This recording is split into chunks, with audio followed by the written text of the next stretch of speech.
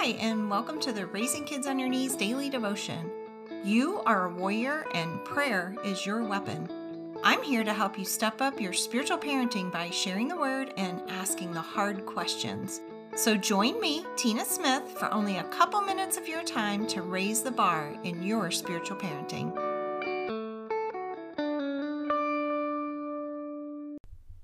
I'm so glad that you're here with me as we close out 2019 and begin 2020 this week. We're talking about all things new on the podcast this week. Today, we're going to talk about a new creation. Our verse is out of 2 Corinthians. It's chapter 5, verse 17, and it says, "Therefore, if anyone is in Christ, he is a new creation. The old has passed away. Behold, the new has come." The absolute best new we can ever be is a new creation in Christ. It will require a recognition of our sin, the fact that there is absolutely nothing we can do to make it okay before God, and a submissive heart to receive Jesus as our Savior and our Lord.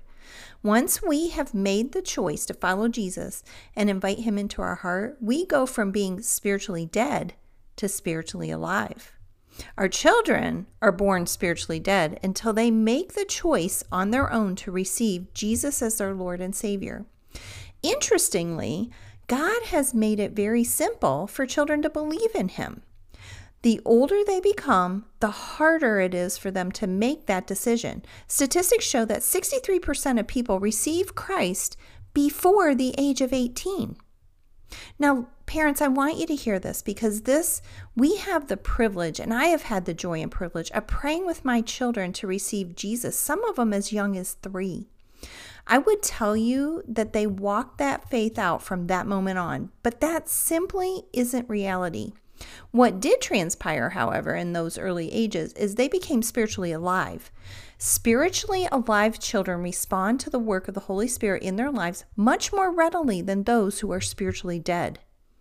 As you talk about Jesus with your children this week and share with them who He is and what He has done for them, don't be afraid to ask them if they want to receive Him as their Lord and Savior. Trust me when I tell you, they will say yes or no. When they do respond with a yes, simply lead them through the prayer of salvation. It's really that simple. Then enjoy discipling them.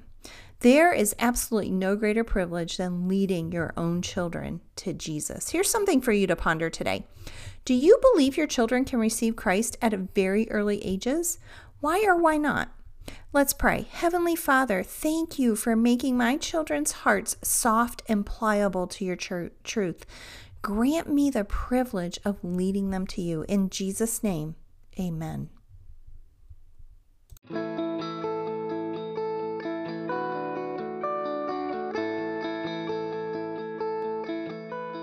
Thank you for joining me for the Raising Kids on Your Knees daily devotion.